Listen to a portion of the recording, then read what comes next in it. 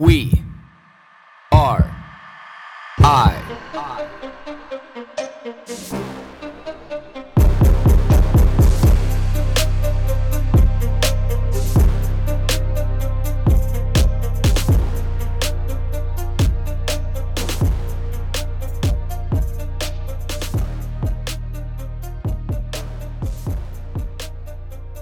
I question why we get so entrenched in a certain way of thinking and so emotionally attached to a concept that you're willing to burn yourself on the stake.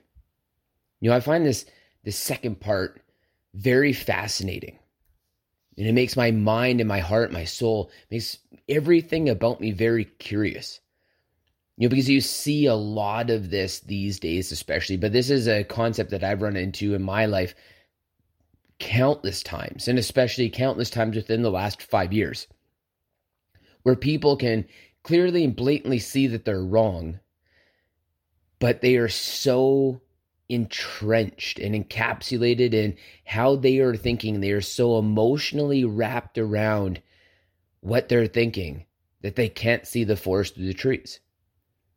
And this is a really dangerous, scary concept because, like the most extreme version of this would obviously be, like Hitler and Mao and Mussolini, Stalin, some of these people that have just ruined millions of lives because they got so entrenched and encapsulated in how they are thinking. And then the worst part about it is that these people always end up being master manipulators because they can manipulate people around them.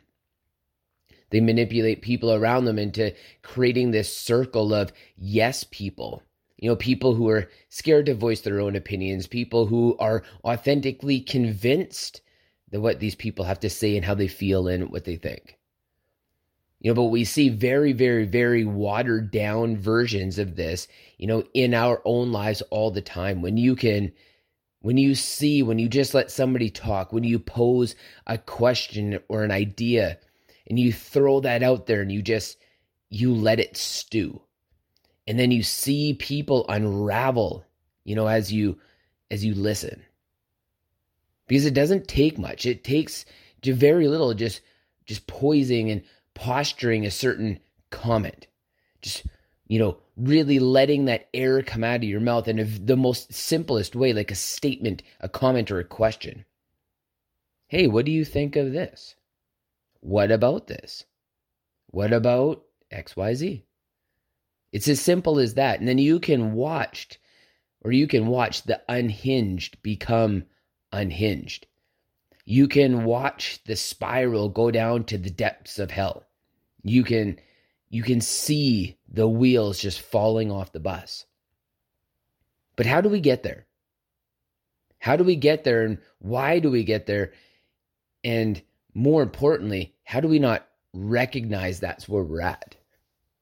Or why do we want to continue to foster an environment that is where we are? That is where we get to?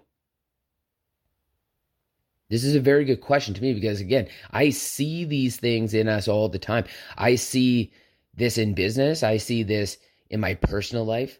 I see this in relationships I have had or have with other people.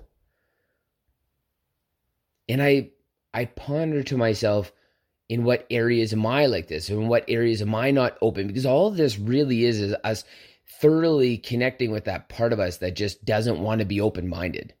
That part of us that just wants to be so close-minded or so right, or, just for whatever righteous reason we've created in our mind, our body, our heart, our soul, to be able to stay entrenched in this way of thinking.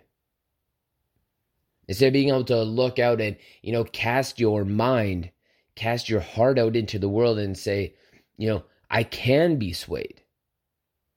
Not in a naive way, because there's a lot of tyrannical people out there that are preying on that naivety where they want to be able to latch on to those people in life, to be able to create more minions. But you can throw your mind and your heart out to the world just to be able to see and reflect back upon that.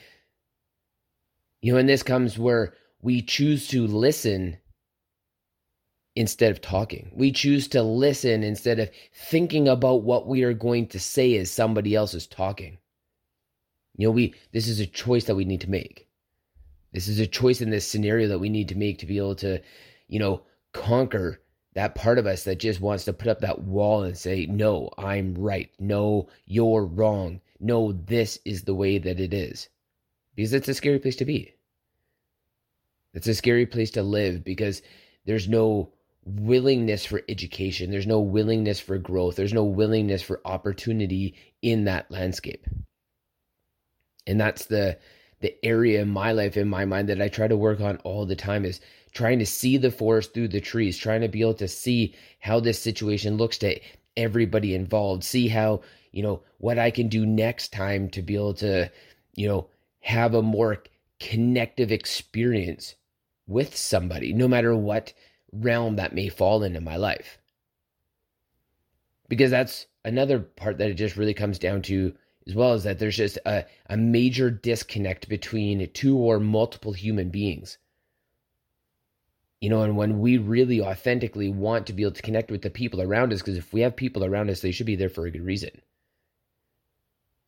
And really in my life, it's taken 39 years and I can still see the holes.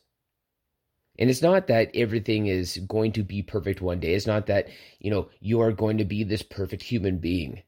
But it's recognizing the holes in real time as they are happening. Because we all have Swiss cheese in our life. That's just the way that it is. That's the human experience for all of us.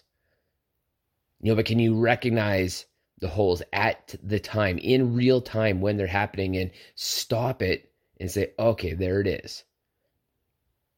Letting our guard down in the most guarded way. Because you can let your guard down and still be protective. You can still let your guard down and keep your cards close to your chest. So it's a day for a lot of reflection for me. It's going to be interesting in the sauna today. Because when my mind is in this kind of place, when I get into the sauna, it gets deep. It goes real deep because it's pulling you into that experience more. My question of the day is, do you know where your holes are?